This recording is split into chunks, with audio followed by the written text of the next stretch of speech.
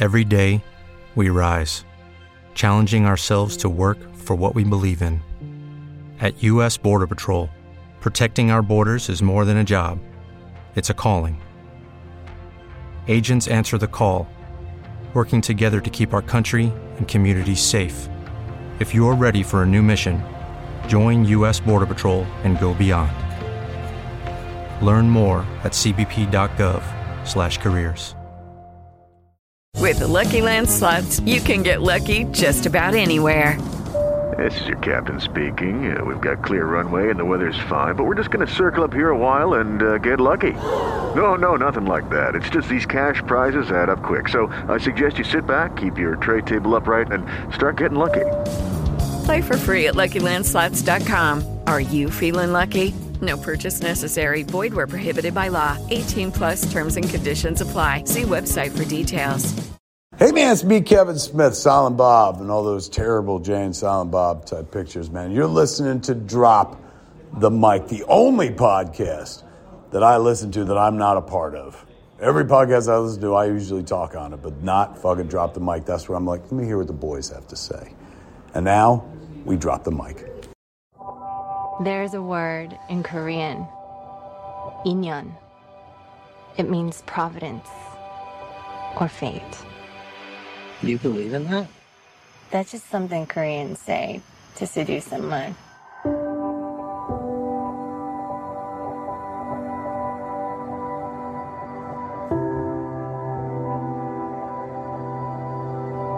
What a good story this is. Childhood sweethearts who reconnect 20 years later and realize they were meant for each other. In the story, I would be the evil white American husband standing in the way of destiny. Shut up. He was just this kid in my head for such a long time. I think I just missed him. Did he miss you? Welcome back to our humble San Diego podcast. We're your hosts, Wesley Swanson and Ryan Jimenez, and together we are Drop the Mic.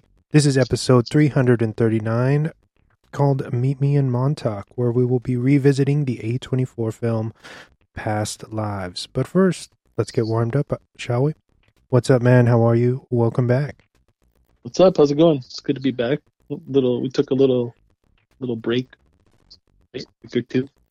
Yes. We were both really busy. You jet setting everywhere, and me being bitch slapped at work. Holiday retail is no joke. No. Holidays for you ain't no joke either, fool. That's true. This will be doing everything.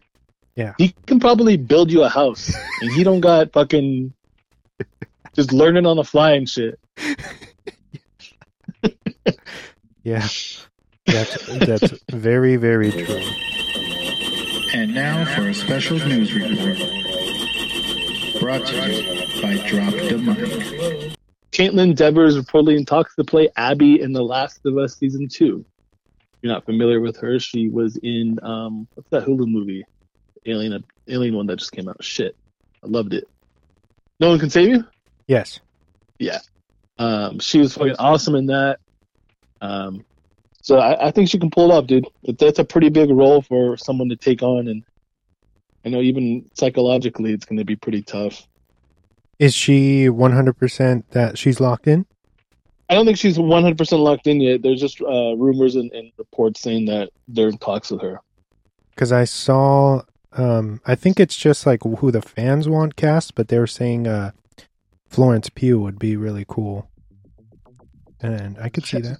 Maybe. I could see that too. Do you think she's too old, though? Oh, yeah. As opposed... I mean, she does look the part, though, dude. Like, yeah. I know she doesn't look old, obviously, but she does look the part. Like she just put on, like badass. If she just put on like a little bit of muscle, you know? Yeah. I didn't hear that one, though. That's actually fucking awesome. Yeah. Yeah. Whichever way they go, I'm pretty sure that it's gonna kick ass. What next? Just a couple hours ago, news broke that Timothy Oliphant has been cast in a major role for Noah Hawley's Alien series. So that's badass. I fucking love him. Yeah, he hasn't done anything since what is it? That show with Drew Barrymore, right? He was in The Mandalorian. Oh yeah. Never mind. He was badass in that. Everything he does is fucking good, dude. Mickey. He's just like what's his name? Like I said, I just got.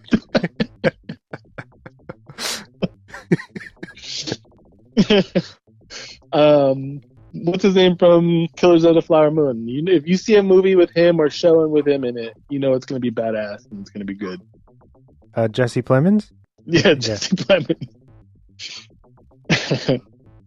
And then moving on, apparently Jackie Chan and Ralph Macchio are set to star in a new Karate Kid movie. Yeah, that was part of my news, and I was kind of like, I had read about that sometime last year, and I was kind of like, all right, but I know you haven't dove into Cobra Kai, but Cobra Kai is already so good in my opinion, so I'm like, well, okay, are they going to finish out like the series with a movie? If so, like, how does Jackie Chan come in? But I guess it kind of makes sense because each season of the show, they're bringing in they bring in somebody from a past film to be like, okay, not necessarily the villain, but villains do have a part in it or whatever, but they'll bring people that you recognize from the OG the OG movies. So including that the reboot is actually kind of genius. I've heard back and forth things that it's not going to be affiliated with Cobra Kai, but then I also read, I think it was today or yesterday, that they have in fact brought aboard the creators of Cobra Kai as consultants on this new movie or whatever. So pretty interesting stuff. And dude, you need to watch Cobra Kai. That's all I'm gonna say. I know. I have to watch it, and but I do hope it has something to do with it, because everyone I hear from, including you, everybody says that show is fucking awesome. So it would do it justice by attaching Jackie and then kind of just continuing that story, because the series is it ending soon? Yeah, I believe they are gonna do one more season and then it's supposed to be done. And also, let me just say how fucking good Ralph Macchio looks for 60 something. Yeah, he's getting up there. So I don't have that much news. I just have one more little big humongous piece of news. Okay. But Saturday night Survivor Series, CM Punk came back to WWE and blew everyone's fucking mind. Probably the biggest news in recent memory, that since probably he came back to AEW. This is 10 times bigger than Edge going to AEW. But it's a huge thing for wrestling. We were talking kind of off air about it, but it's gonna send tidal waves across both AEW and WWE. Story wise, money wise, and then the biggest thing I think it's gonna do is, I think you're gonna get a lot of those AEW people jumping ship. Just because they see how well Cody's doing, how Punk's doing, and not only that, they got Jade Cargill too, and she's gonna be a fucking megastar. So it's gonna be very interesting to see. And I know all three of those people that I mentioned from AEW going to WWE. It's gonna be interesting to see who else, jump ship. But it's a crazy time that CM Punk is back in WWE. He's my favorite next Eddie Guerrero. He's the reason why I got back into wrestling the second time. He was the reason why I got back into wrestling like before he left WWE. So cool times, dude. I cannot. I wish I would have recorded my reaction, because I yelled and jumped out of bed faster and louder than I ever have. I think I was out of breath. I was fucking crying. It's a good time. Good time to be a wrestling fan. Can I ask you what I know what your answer is going to be, but I want to ask you anyway. What are your thoughts on Matt Riddle commenting on Punk coming back? Did you read that yet? I did read it. Dude, he just, I'm going to say this, and I'm probably going to piss a lot of people off right now. Because this is how I think. First off, bro, instead of tweeting at CM Punk or WWE, he needs to better himself. He has some serious allegations against him, and WWE tried to work with him. And one, he either couldn't stay clean, or he couldn't keep his hands off of women. And I don't know about you. I know the rest of the world knows. I don't think CM Punk has ever caught a charge like that ever, right? Nope. It goes to the same for like, I don't know if you know who she is, or I know a lot of like wrestling fans know who she is, but Matt Hardy's wife Matt Hardy and his wife have like this big thing against Punk, right? And she like continues to like talk shit on Punk when he was fired for the first time from AEW, when they brought him back, and then when he was fired again. She went off on TikToks and on Twitter. And again, that's all fine, dude. Like, you have something against him, whatever. Personally, whatever. But both of those people, and I love the Hardys, but Matt and his wife have no room to talk, to place blame on anybody, to talk shit on anybody when they're both abusers. You just don't get that right, dude. And it might be the Punk fan in me, or, but at the end of the day, he's never abused anybody. He minds his fucking business. And yeah, he can be a shithead sometimes, but you know what? That's what brings him the money. So, going back to Riddle, I hope he gets the fucking help he gets, but at the end of the day, dog, you need to keep your mouth shut. I wasn't aware of that's why they let him go. Most people, yeah, dude. The abuse allegations, they kept him. There's a lot of wrestlers in WWE and AEW that have those allegations, or have been committed, or even served time for stuff like that, and they keep these wrestlers on, which is whatever. But you can't be talking like that, dude, and knowing you got shit going on. And I saw all the replies on that tweet, and it was literally the same thing. Like, dude, you have no room to talk. Damn, wild stuff. But that is all my news. Sorry for going on a rant about my boy and protecting my boy. That's okay. I thought it was ingenious because they put the little trademark for Survivor Series, and you're thinking, yeah, this is done.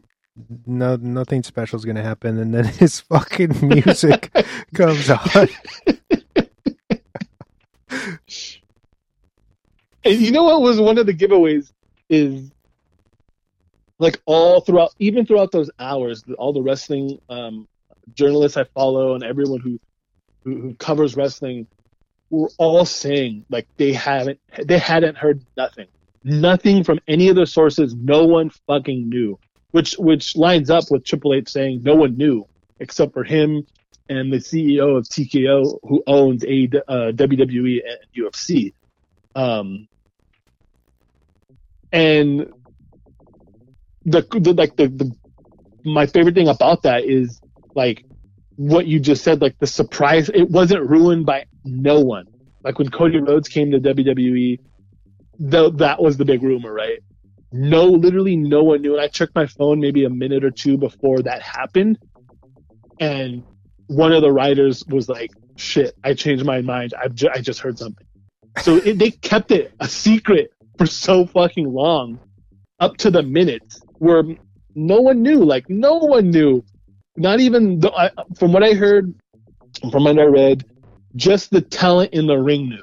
Like, right before they went on for that main event, they knew the people in the ring that were going to be in the ring. They pulled them aside and they knew.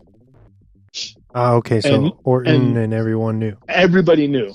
And Michael Cole knew. But there was head writers, the production team in the trucks. There's video, they just released video of the production team and a couple of the hosts of one of the WWE online shows. They didn't even know. So when his music hit, they were just as blown away as everybody else. Okay, I have two pieces of news, excluding the big one that we're going to talk about at the end. Toy Story 5 is happening, and Tom Hanks and Tim Allen will officially return for this next outing. How do you feel about them doing another one? I think we've talked about this before, where like 3 was like so perfect and ended so well, and then we were, especially me, was like, man, do we really need 4? And then that was really good. And I'm gonna say the same thing. Like, do we really need 5? Like, those 2 movies were like, the third one was such a good ending for Andy, and the fourth one was such a good ending for the toys, right? Like, they were perfect. At this point, it's like, why you guys probably should do a mini series or something. It's in your opinion, do you think that this is now turning into a cash grab? Because it seems like everyone, they're like, there's going to be no more, and then, you know, I definitely can see that, but it's not like the Fast and the Furious, right? Where that is just literally a cash grab. Like, those movies are fucking terrible. These movies, like 3 and 4, were actually really good, right? Yeah, and they're very good at outdoing themselves somehow, you know. Yes. Something that I don't think I've read, or have you read anything about like what it might be about? There's contemplation where they are saying that they want it to be like that. Andy has a family, and that he's now looking for his childhood toys. So I don't know if that means he's going to go back to the girl that he gave him to in the last one. And then Woody is missing. So how is that going to work? So it'll be interesting how they kind of bring it all together. But as far as I know, it's supposed to be like about Andy being an adult. See, that makes that. If they were to come out and like say, okay, the 5th one is it. This is it. No more. And if they went with that story, everything would kind of be. I mean, we've had endings, but you know, it would make it kind of full circle, right? Like them going back to where they belong with Andy and his family. So I could see that working, but like we just said, dude, they always tend to outdo themselves. So hopefully they do it for the 5th one. In some more sequel news, apparently, Creed 4 is also on the way, with Michael B. Jordan not only starring, back in the director's chair. Did you see the 3rd? I haven't seen the 3rd. It's on my list of movies to watch before the year ends. I'm trying to consume all this fucking media, Wes. All right. There's not enough hours in not enough time in our life to consume all the media we want. But yeah, no, I definitely want to see it because I've heard good things about it, and I've heard good things about his direction. Do you think Stallone will come back, or that's still a no? So, the last I heard about that is that Michael B. Jordan and Stallone, their relationship is solid. They're good, and it has to do with the guy who owns the rights to Rocky and all of that franchise. I guess Stallone has some major beef with him and is refusing to come back until he no longer has like the final say. And he's said, and I think more than one interview, where he's like, as soon as that guy's out, I'll come back. I don't care. I'll come back. But while he's in charge, like it's a no-go. So with the Lucky Land Slots, you can get lucky just about anywhere. This is your captain speaking. We've got clear runway and the weather's fine, but we're just going to circle up here a while and get lucky. No, nothing like that. It's just these cash prizes add up quick. So I suggest you sit back, keep your tray table upright, and start getting lucky. Play for free at LuckyLandSlots.com. Are you feeling lucky? No purchase necessary. Void where prohibited by law. 18+ terms and conditions apply. See website for details. I could go on and say, like, do we really need another one? But I mean, it kind of makes sense because there's a lot of Rocky sequels. So it's kind of like the next generation of those kind of mainstay boxing movies, I guess. Mm-hmm. And then I'm assuming what you left out for me to talk about is the whole Scream controversy. Yes. The elephant in the room. Yeah. Yes. Wild stuff. It happened a few days ago now. The Spyglass Media and Paramount released Melissa Barrera from Scream 7. And it was a pretty wild reaction and you know, pretty sad as a longtime fans of the franchise, you and I, you know. And then the next day, Jenna Ortega leaves, stating that she was going to be busy with Wednesday season 2. Very peculiar timing with that. And now we know that I guess the writers have thrown out the script that they had been working on, the original script for Scream 7, and now they're writing something completely different and are looking to bring back Neve Campbell and Patrick Dempsey as the couple unit from Scream 3 that are also mentioned, I think, in the last one, in 6. Mm-hmm. Very quickly. Thoughts on this, even though I already know? I mean, it's just, man,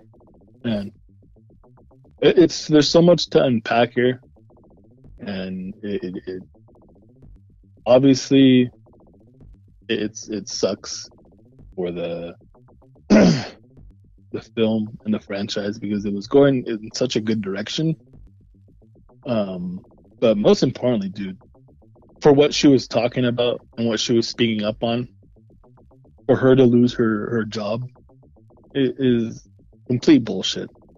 If you follow us on social media, or Wes or I, obviously we haven't done with the show, but you know our stance on that stuff, and you know, if you're listening to the show, I'm pretty sure you're pretty much, backing what she said and what the entire world is saying. And for her to be just fired for, like I said, dude, I'll continue to say bullshit. It is ridiculous. And like the Scream part isn't even the bigger picture. It's having her voice silenced, having a brown woman's voice silenced over what she feels is right and what we know is right is the worst. And her post after she was fired was worded perfectly, and I'm sure 20 years from now, 30 years from now, we'll look back at this time and people doing that types of stuff, speaking out for black and brown people, it's gonna be crazy to look at 30 or 40 years from now, and seeing what they were. But she's not the only one, right? Wasn't Susan Sarandon dropped by her talent agency? Her talent agency too. So, but it definitely sucks, dude. It's it's kind of it's also kind of strange, bizarre that these are, two women that are being reprimanded for essentially just displaying their opinion, And especially Melissa's, because there was no hate in her message at all. Nope. No. And when you're speaking out, especially about something like that, no one is spewing any type of hate. If you're like we talked about off air, dude, and I'll say it right now. Just because you're pro-Palestine doesn't mean you're being an anti-Semite, dude. It means that you just fucking care about people and the lives of people and the, what's happening there. And she worded it perfectly. Like, even like when the news broke and I went and I was like, what the fuck? Like, they basically saying like, that's what she was saying. And I went and you read all her stuff and it's like, they just made something up. Yeah. Because even if you go back and you read her response to what happened to her, it's pure class. There's no hate. There's no lashing out. Like you said, on the right side of history. Yeah, that's all it is, dude. All we can do is just like her, is we can just continue to support that cause and speak up and say things. And it might not seem like, this is me even talking to people listening right now, like it might not seem like that's a big deal, like that's big, or I've even heard things like, me personally, like I'm staying away from companies that are a part of that, the other side. And I've heard, things being said like, that's not doing anything.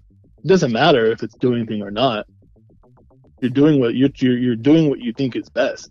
And if you're listening to this and you have like, you haven't spoken out or anything like that, that's perfectly fine. But don't be afraid to speak out. And now it's time for the weekly recommendations. So, I finally watched Oppenheimer. It took me forever. I went out the day of and bought it. I should have grabbed that 4K because the 4K, I guess, is selling out everywhere and it's very hard to find. But I got the Blu-ray, and man, like I told you off air, dude, I think this might be his best. I really do. It is, and what's crazy is it's 3 hours, but the pacing of it is fucking perfect. It doesn't feel it. It doesn't feel like it. It feels like fucking 2 hours, dude. It could have went on for fucking 5 hours and that would have been fine.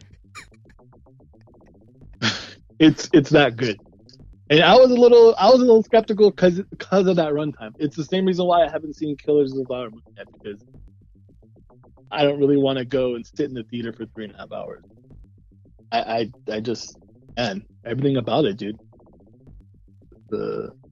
And I told you this off air as well, but what I love about Nolan the most is, like, out of everyone in his cast, even if you have a minute or two, and Nolan's great for giving you those, oh shit, he's in this movie or she's in this movie. He gets the very fucking best out of his cast, and every single buddy is fucking. Even Josh Peck is fucking good, dude. Yeah, he is. Everyone that's in that movie is perfect. And I know I think I read somewhere where Robert Downey Jr. said that he thinks this is like his best role, and it fucking is, dude. Because he is fucking forcing it. Give that man an Oscar. Yeah. Man, there's a lot of supporting this year, and obviously Ryan Gosling is someone that I really want to fucking win that Oscar, but goddamn, dude, it's gonna be hard to take it away from fucking Robert Downey Jr. I don't see how we're gonna get into past lives, but I don't see how Oppenheimer. I don't see how it doesn't fucking take everything, dude. Especially because I think that it is very much like a movie that caters to the Academy. Like, that's what the type of shit they're looking for, you know? Yes. And it's also insane, dude, that it made $950 million. A biopic that's 3 hours long. Like, there aren't too many people that can do that, and he fucking did it.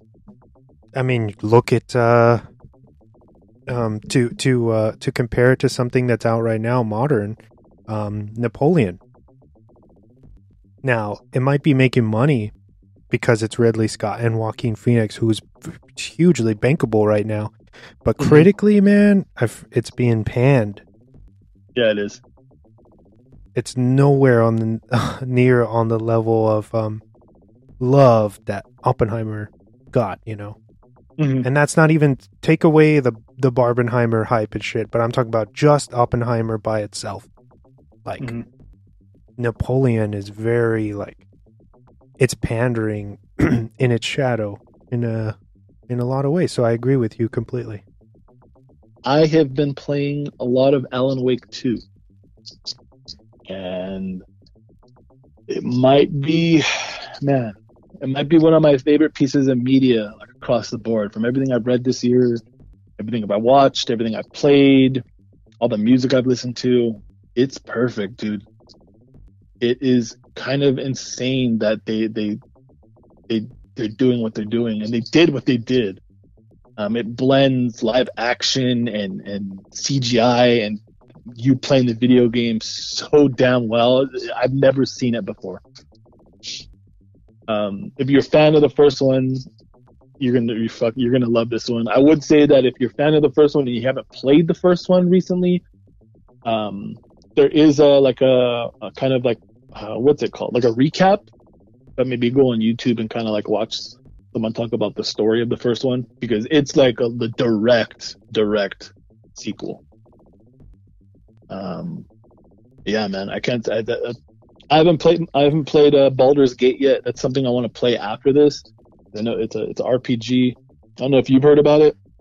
Baldur's Gate, yeah, my sister's super into that. It's fucking turn-based, Dungeon and Dragon style, dice fucking RPG game. People are saying that that's the game of the year. That's going to win game of the year in a couple weeks at the award show. And obviously we both played Spider-Man. I haven't played Zelda or the new Mario, but man, this game is Alan Wake 2 is what I always say, dude. It's the reason why we play video games. And it does, you know what it too is, I don't think I've felt,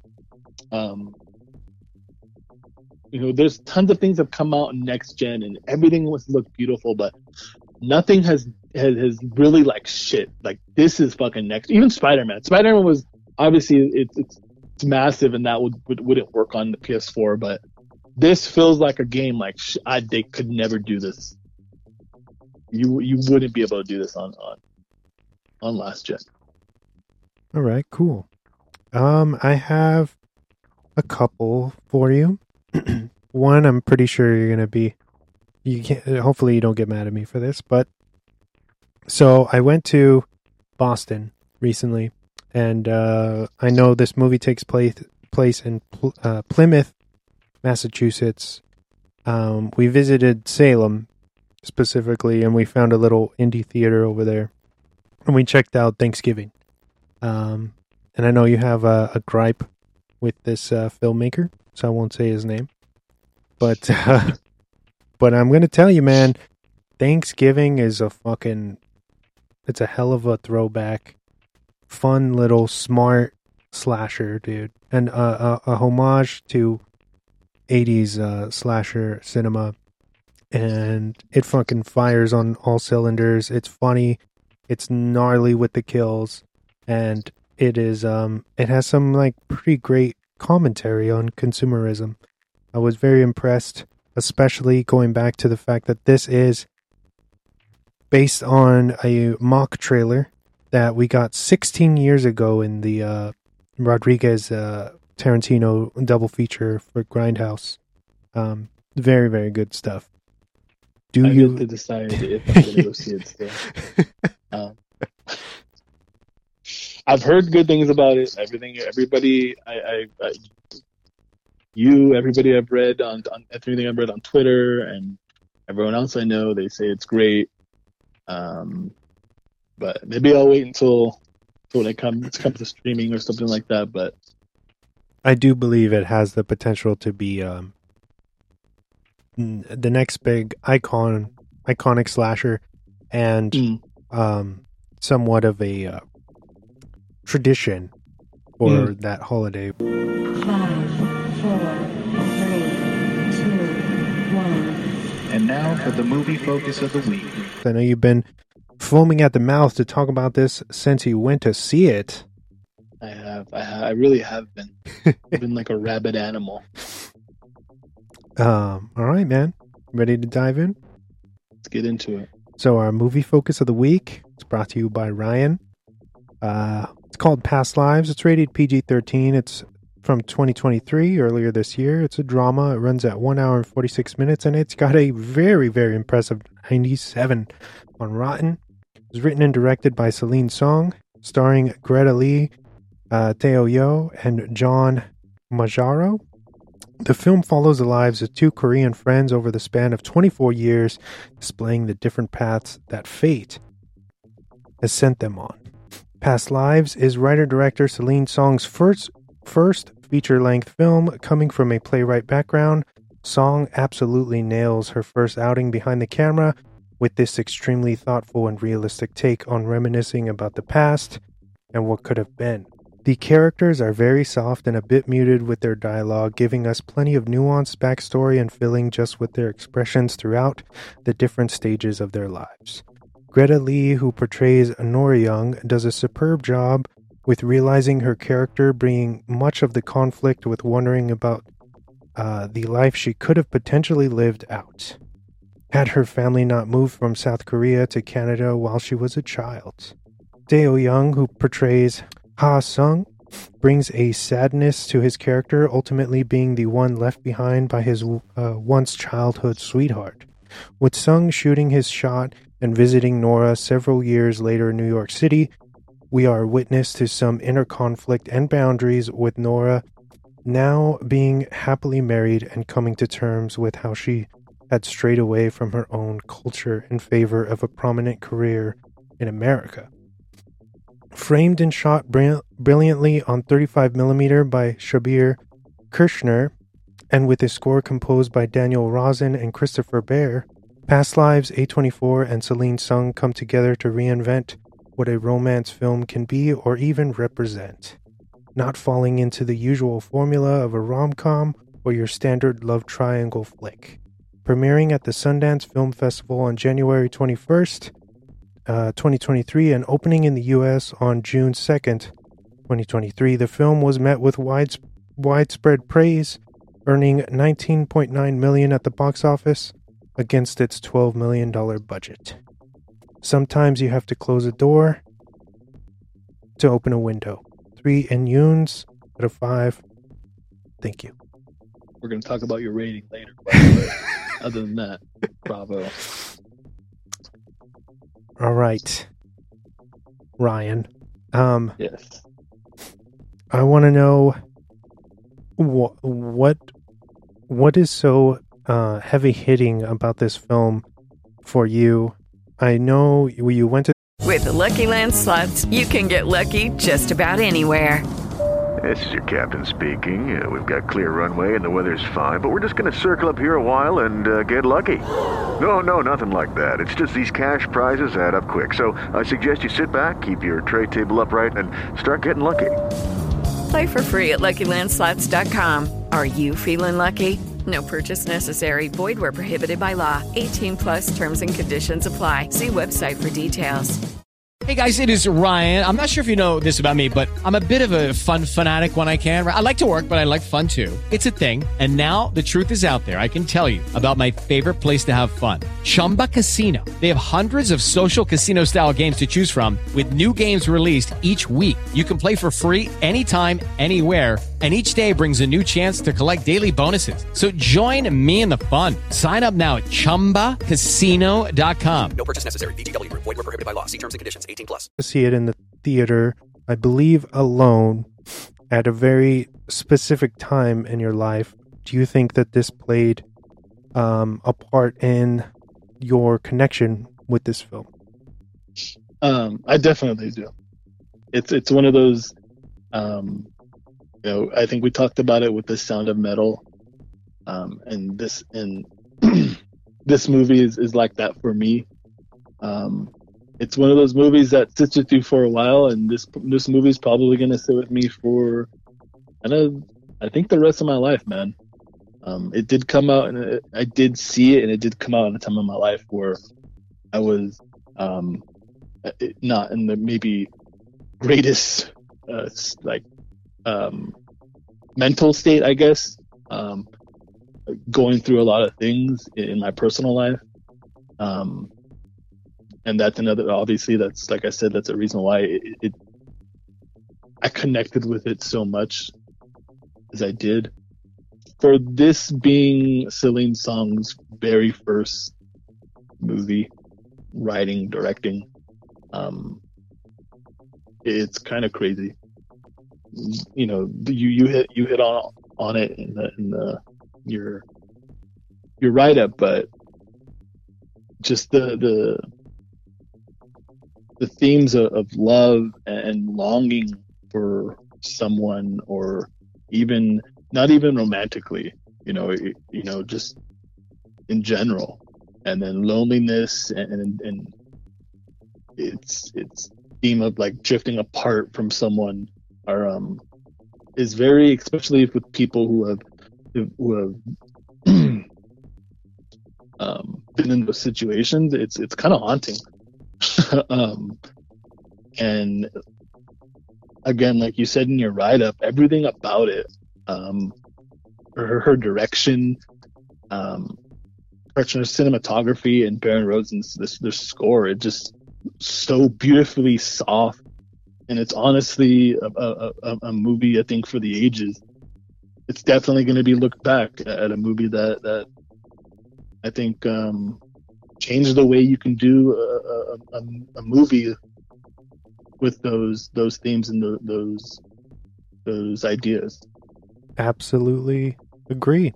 It's very much on brand for A24, where it's like now they're elevating other genres, Mm-hmm. So it's getting super interesting, because especially taking into account that this is semi autobiographical of the filmmaker Celine Song, who kind of went through this, and I feel like that really seeps into the pages of this script, and it brings another dynamic when like, oh, this shit really went down. And as you go on the journey, and then towards the end, that's what's as you said before, because this is a movie that I watched specifically for the show. I didn't get to see it in the theater, and I actually, funny enough, coming back from my trip, they had it available to stream on the plane, so I watched it in preparation for the show. I was like, I'm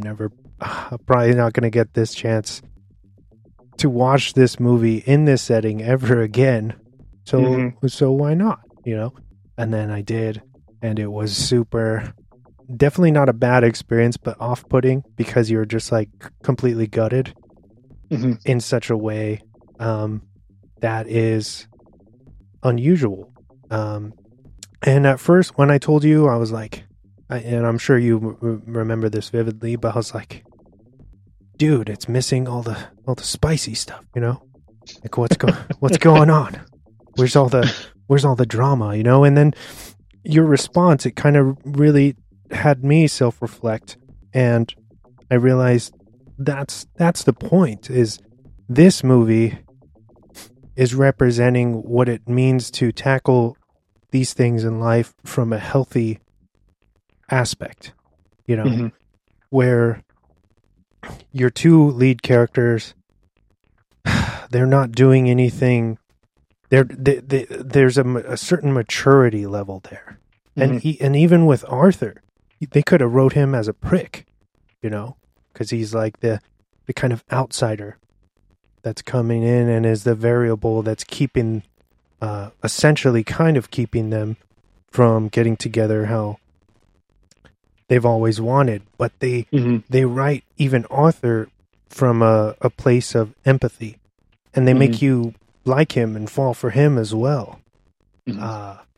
So I thought that was really awesome that you kind of had me reevaluate or reinterpret this the story. Like I said, dude, it's you kind of have to look at it like how I said it just doesn't have to be, in life we're all we want to do in life is make connections with people, right? Whether that be romantic or whether it be not, Yeah. You have people coming in and out of your life, and we've all had that, whether, like I said, whether it be romantic or not. I've had friends coming in and out of my life where I honestly, to right now, I'm telling you, and I can tell you that I've had best friends come out of my go out of my life, and I wonder how our relationship would be now. And I miss them as much as I would miss someone who I dated or I loved before. And that's, I think, the point that it's trying to get across. Mm-hmm. And you're right, Arthur. His character is. You would think that his character would be written like that, right? Like a fucking asshole, but it's not what the movie is trying to do. Uh-huh. And he's written just like everything else, and I'm gonna continue to say it because that's how I feel when I watch this movie up to the very end. Very, obviously mature and just soft and understanding, and he didn't have to be that way. And there's times in the movie where he kind of, I think he even tells Nora, like, do you think he's good looking? He even says, he's like, it's not like you're gonna run away with him or something, right? Yeah. And that's as far as it goes. And it's just almost like a reassurance thing. But he never crosses that boundary into making her intentionally feel bad or abuse, and that's where I think watching the trailer, they lead you to believe there's going to be this big kind of blowout or possibly like some like huge conflict, the way that these type of movies tend to have. And it's almost kind of like writing against cliches completely. And that's something that I can super respect from this. And I think that it's going to give it its longevity. And that's why it's kind of like a huge success with both critics and fans, where we're both like on this equal plane of like, yeah, this is masterful. And to think that this is Celine's first film ever, and to come at it from a perspective of like such grace and ease, and it, like when you watch this, it feels like a seasoned director who's done 8 or 9 films easy, and she hasn't. So it makes me, as a film lover, be super interested in seeing like what is she going to tackle next. I just wanted to point out that even the way that the film starts is incredible, where you're seeing them essentially what is the end of the film, where they're at this bar like early in the morning / late at night having this conversation, and you're hearing like spectators around from the other side of the bar talking about what is the connection between these three, and they're kind of contemplating of like, is Arthur their tourist, or like they're, the 2 Korean people, or the couple. Like it's just like this kind of outsider perspective. And then you get Greta Lee break the fourth wall and look straight at the camera,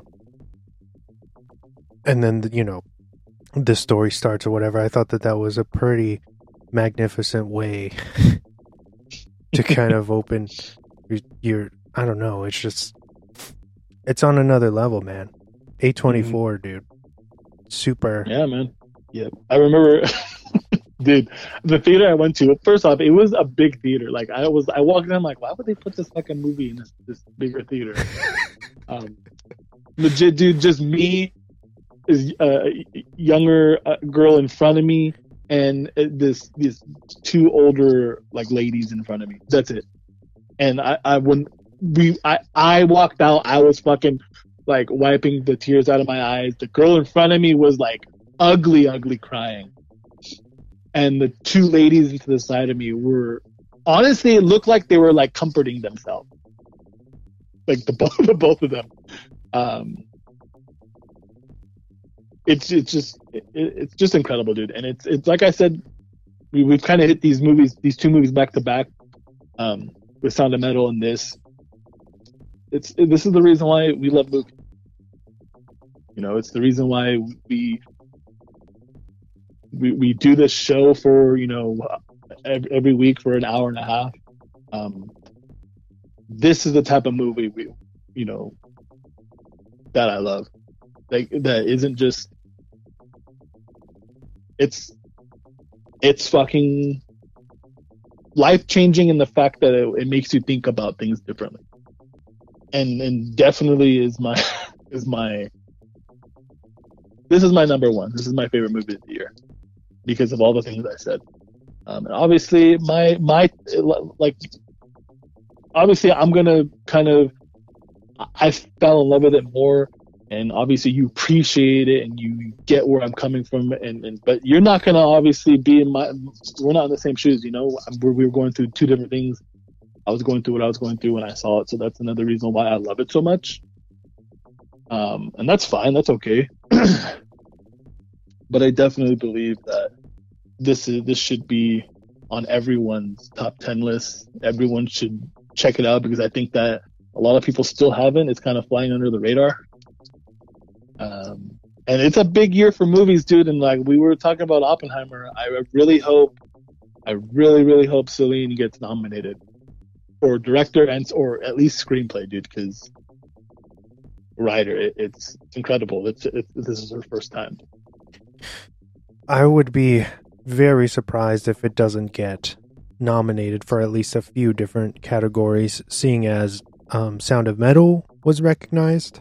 I would hope that they are going to do the same for Celine because it is very, very deserving of that. It's a masterful film and something that is another thing to appreciate about it is you don't have to be like an immigrant to understand the story or find a relationship with it and yourself. You know what I'm saying? Like the tone and the themes are universal, and there's something I think for everyone to find in this that they're going to relate back to a certain point in their lives, I would say. Yeah, dude. We've all loved and we've all lost and we've all felt that grief, and some of us leave that grief behind, and some of us kind of, I think, not some of us, I think all of us, if you've experienced any type of grief, it kind of you just kind of learn to live with it. And I think at the end of the movie, we haven't really talked about the end, but I think that's what happens. And I think that's why it's just like I was telling you before, like it just, everything is so soft and beautiful. And then at the end, and the end scene and what happens and what's happening in that scene is just incredibly heartbreaking and like earth shattering, you know, universe shattering. if we're, you know, talking about the movie, I don't think, I also think that Arthur's character was written the way it was, especially how well he takes at the very end, at the very end when they say goodbye, to show people that you can be, even in the kind of most awkward of situations, and kind of situations like he even says like he never thought he would be in that situation. You can be what is that word I'm trying to look for? That you're able as a man to you can take the high road. Like, yeah, you don't have to play into this like machista culture that I feel like we have, especially. Yeah, no, exactly. Yeah. And it's kind of crazy. And it's not saying like we were saying, he has his some of the things he says. Yeah, I think we would all say, and we in relationships we've all said and all thought, because you're lying to yourself if you say that you've never been insecure about something, So Arthur's character is that reminder that it doesn't have to be like that. And if you're ever in those shoes, his shoes, and you have something going on like that, it doesn't even have to be that to an extent that you can be understanding. So the interesting thing about Arthur is that him and Nora are in interracial marriage, and he kind of brings this up in the way where they're in bed, right, in the middle of the movie, and he says like, I've always thought it was so cute that when you dream, like you're not speaking in English, you speak in Korean, like your native language. And she was like, oh, I didn't know that, and that's almost like him revealing like his insecurities, and that plays into, I think, his like he is a little nervous about Ha Sung, coming and making all this effort to find her in New York, because it's almost like him realizing like there is always going to be that disconnection between me and my wife, and this guy has the upper hand, and I think that's natural, but it's how you're able to navigate through that, which makes you either a shitty person or a good person. And fortunately for Arthur, he's able to, like you said, take the high road, and it works out for him in the end by not. That's one of my favorite quotes in the movie, what he tells her. Yeah, man, I can't wait. I can't wait till hopefully someone presses this score on vinyl, because I'll be the first one in line to buy it in my room, and then I'll be just playing it for that day in my room, crying in the fetal position. Has Sandy seen this yet, or did you go see it again? She saw it. I think the tears were rolling down her eyes at the end of it. As I'm sure everyone was that's not dead inside, right? Yeah, dude. That final scene, man, is it's so funny, because this movie is probably going to turn into one of those movies. Is like one of my comfort movies. And probably every time I watch it, I'm going to have the same reaction at the end. It's going to be your new Crazy Stupid Love, right? I don't think anything is going to be my Crazy Stupid Love. That movie. Uh-oh. I'll tell you what, that Crazy Stupid Love is a movie that I'll put on all the time, like no matter what. If I'm happy, if I'm sad, like fucking, I'm gonna put Crazy Stupid Love on, or I'm gonna have in the background. You're like, when I'm working, I just put on the audio and I listen to the audio of Crazy Stupid Love while I'm in the fridge, dude.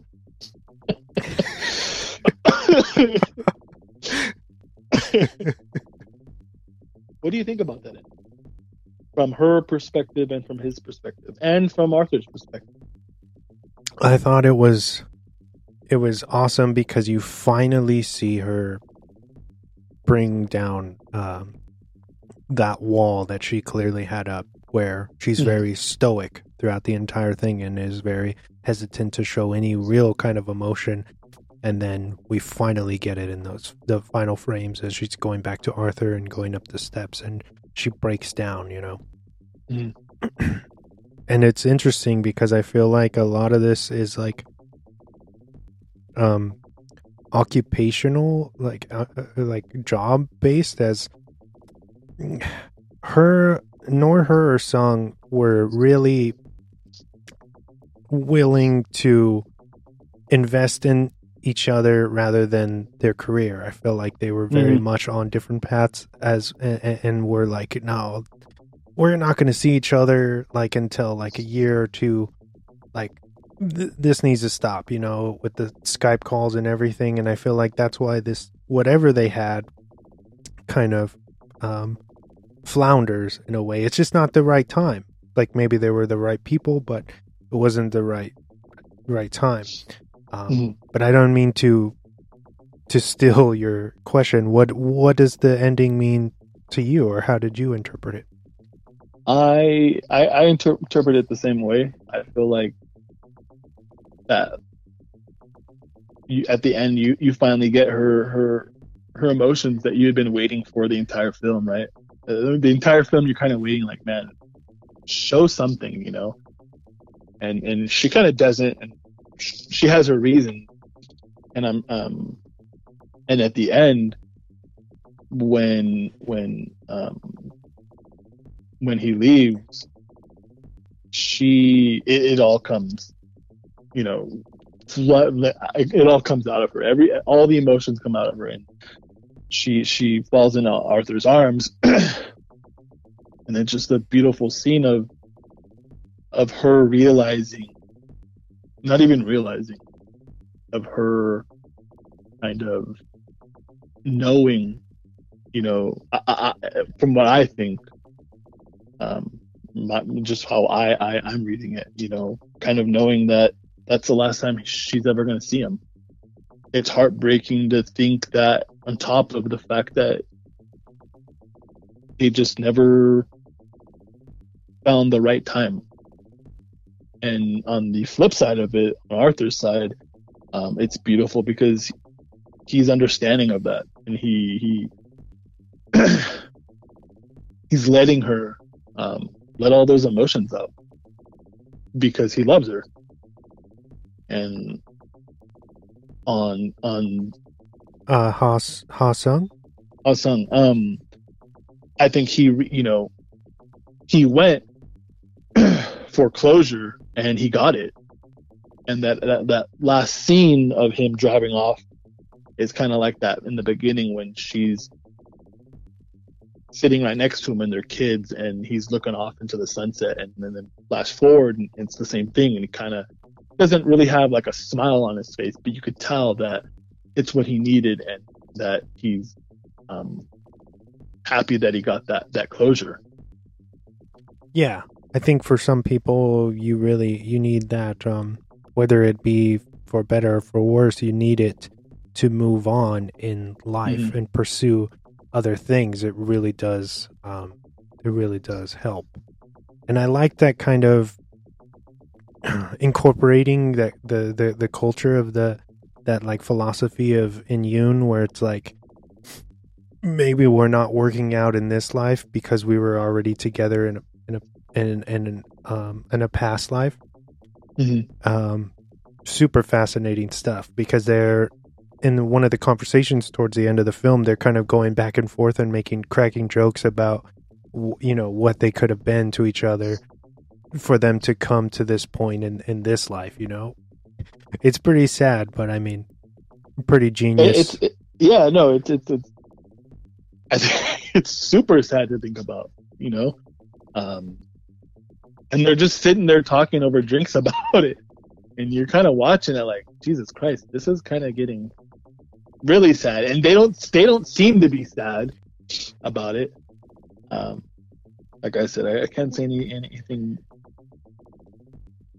better about this movie, man. It's to me, it's the perfect film, and I really hope everyone goes and watches it and buys it and streams it, and hopefully the Academy and the Globes, they give it all the awards, at least the nominations, because I definitely think it deserves it. It's going to be tough beating out Nolan and Scorsese for everything, though. Did you know that Celine Song, she didn't allow Sung or Arthur to meet each other until they're seen together for the first time on film? I did not know that. That's fucking incredible. So when now that I'm like, it kind of looks like that scene really feels like they're meeting for the first time. Yeah, like you can tell. Yeah, she didn't allow them to practice or do anything, so all of that shit is organic. Again, dude, first full feature length and writing credit, and she does this. I guess the purpose behind that is that she didn't want them to create this same chemistry knowing too much about each other. So she wanted Sung's chemistry with Nora to be its own thing, and then her chemistry with Arthur to be completely different. And I feel like that it worked, right? Because it's like two completely different relationships or viewpoints, especially when you see them separate on screen, like how they interact with each other or whatever. And then going back to the kid actors, I guess Celine was able to pick the young girl that we see on film right away, but then she had, I think it was 3 kids for the boy to come in and do readings so that they were able to get the chemistry right? And then the one that she ended up picking that we saw in the film made the little girl cry with when he was like, I guess she had to read the lines where it's like, can you please, like, don't leave, like, and continue to be my friend or whatever. And how he delivered that to this little girl, he made her cry or whatever, and then ask Celine, like, is my character going to have to really leave Korea? Like, is that something that I'm going to have to do? And she was like, well, your character, yes, but not you. Like, you're able to stay or whatever. But I thought that was crazy. That's awesome. Damn. I think that she was able to, like, capture that Sunrise trilogy that Richard Linklater did. I don't know if you've seen those films or if you're aware of them. I feel like she totally tapped into that minimalist style and just executed it on her own terms incredibly well. You know, you said something in the beginning and I hadn't thought about that, but A24 has been elevating everything, and now they're elevating this type of genre of film. Yeah, because if you think about it, they were known for a while for, like, horror, right? Mm-hmm. And then they're slowly, like, you have, like, shit like Uncut Gems, which is, I don't know what you would call that, like a crime drama, I guess. Completely elevated. Elevated, yeah. Speaking of Uncut Gems and going back to Oppenheimer, what the fuck, bro? He's even good in it.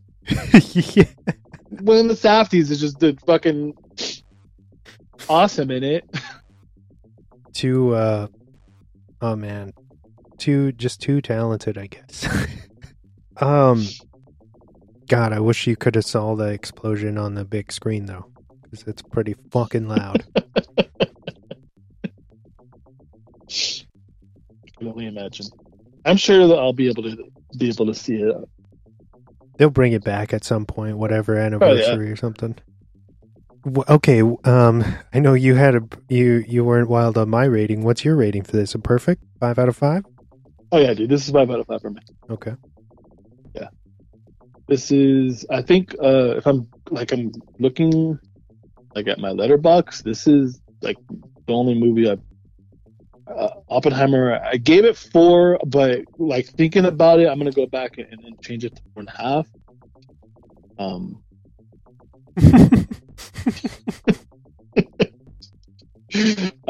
Barbie's at 4.5. There's still a good amount of movies that I need to see.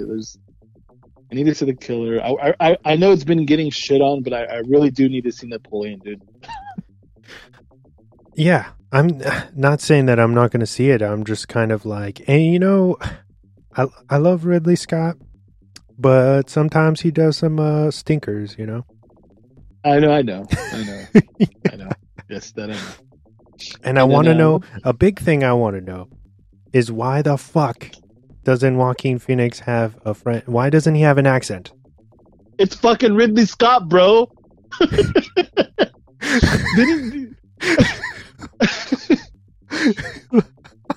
Like, people have been asking him those questions, like the the historical accuracy of this movie is like in the dumpster, and he's like in his interviews, he's just like, oh well.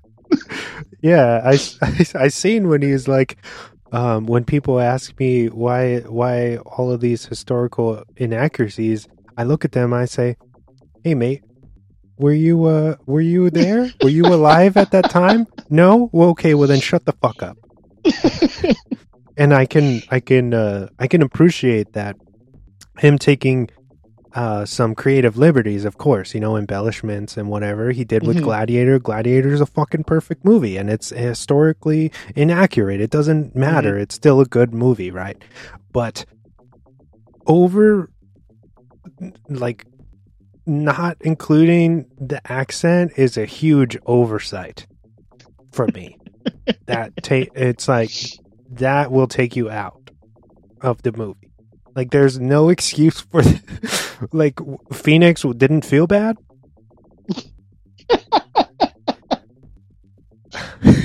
I'm just saying, like, what the fuck, dude?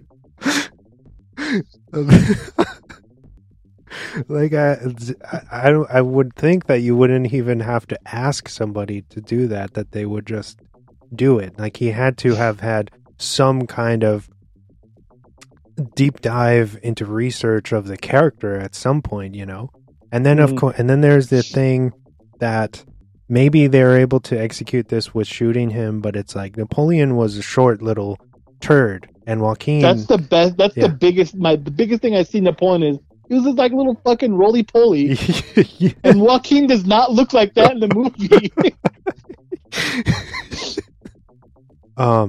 Also, Napoleon is pretty long too, right? It's like, what, 2 hours and something? Yeah, I believe it's like, yeah. I know I read... 1 hour and 58 minutes. 158 minutes. Oh, okay.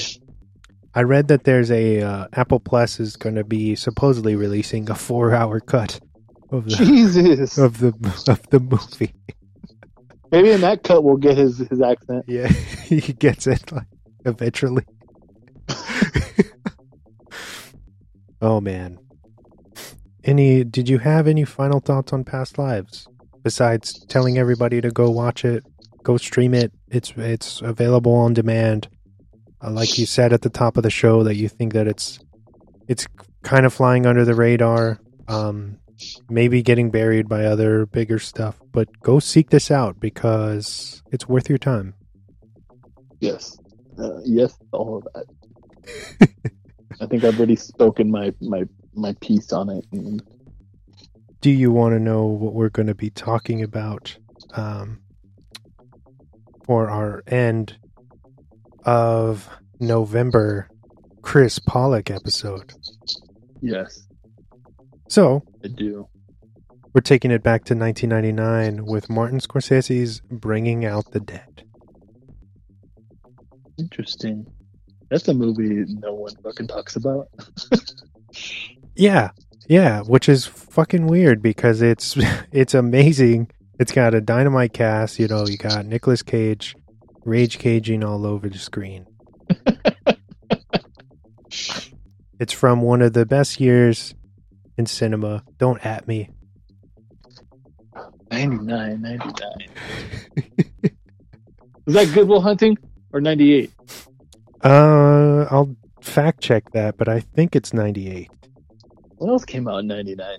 Oh, Goodwill is 97. Oh, fuck.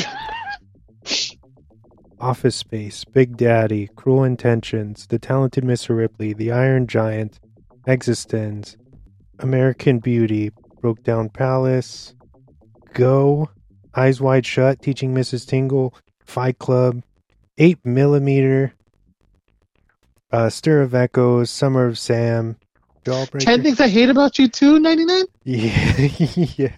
God damn, you might be right. Matrix, Mummy, Jesus Christ. All right, you might be right. Sixth Sense, Magnolia. Fuck. Three Kings? Told you.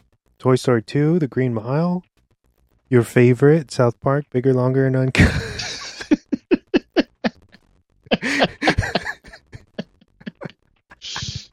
October Sky? That's a good movie. It is. That's fucking vintage Gyllenhaal. Mm-hmm. Fucking Idle Hands? What? Told you. God damn it. It just goes on and on and on. Oh, okay. Fucking Blast from the Past. Yeah, 99 was fucking golden. But yeah, Bringing Out the Dead, Chris Pollock's end of the month takeover. It's going to be awesome to dive into this. It doesn't get enough love, and it really should. Scott, co-starring Patricia Arquette, John Goodman, amongst so many others. It might be Scorsese's most criminally underrated film, where people don't even associate him with this or are unaware that he even did it. Mm-hmm. And it's definitely among, I think, some of his best work outside of the gangster stuff, of course, which I think he's really known for. And yeah, this was a lot of fun. Ryan, thank you for picking this movie, and welcome back to the show. This is Drop the Mic, and I'm Wesley Swanson. He's Ryan Jimenez, and we're signing off. Saying good fight. Judy was boring. Hello. Then Judy discovered ChumbaCasino.com. It's my little escape. Now Judy's the life of the party. Oh, baby, mama's bringing home the bacon. Whoa, take it easy, Judy. The Chumba life is for everybody. So go to ChumbaCasino.com and play over 100 casino-style games. Join today and play for free for your chance to redeem some serious prizes. ChumbaCasino.com. No purchase necessary. Void where prohibited by law. 18 plus terms and conditions apply. See website for details. And good night. The guy flew 13 hours to be here. I'm not going to tell you that you can't see him or something. 만약에 네가 한국을 떠나지 않았다면 내가 널 찾았을까? 우리가 사귀었을까? 헤어졌을까? 부부가 됐을까? 아이들을 가졌을까? 너는 나를 왜 찾았어? 한 번 더 보고 싶었어. If two strangers walk by each other in the street and their clothes accidentally brush, that means there have been 8,000 layers of inyan between them. Want you to stay.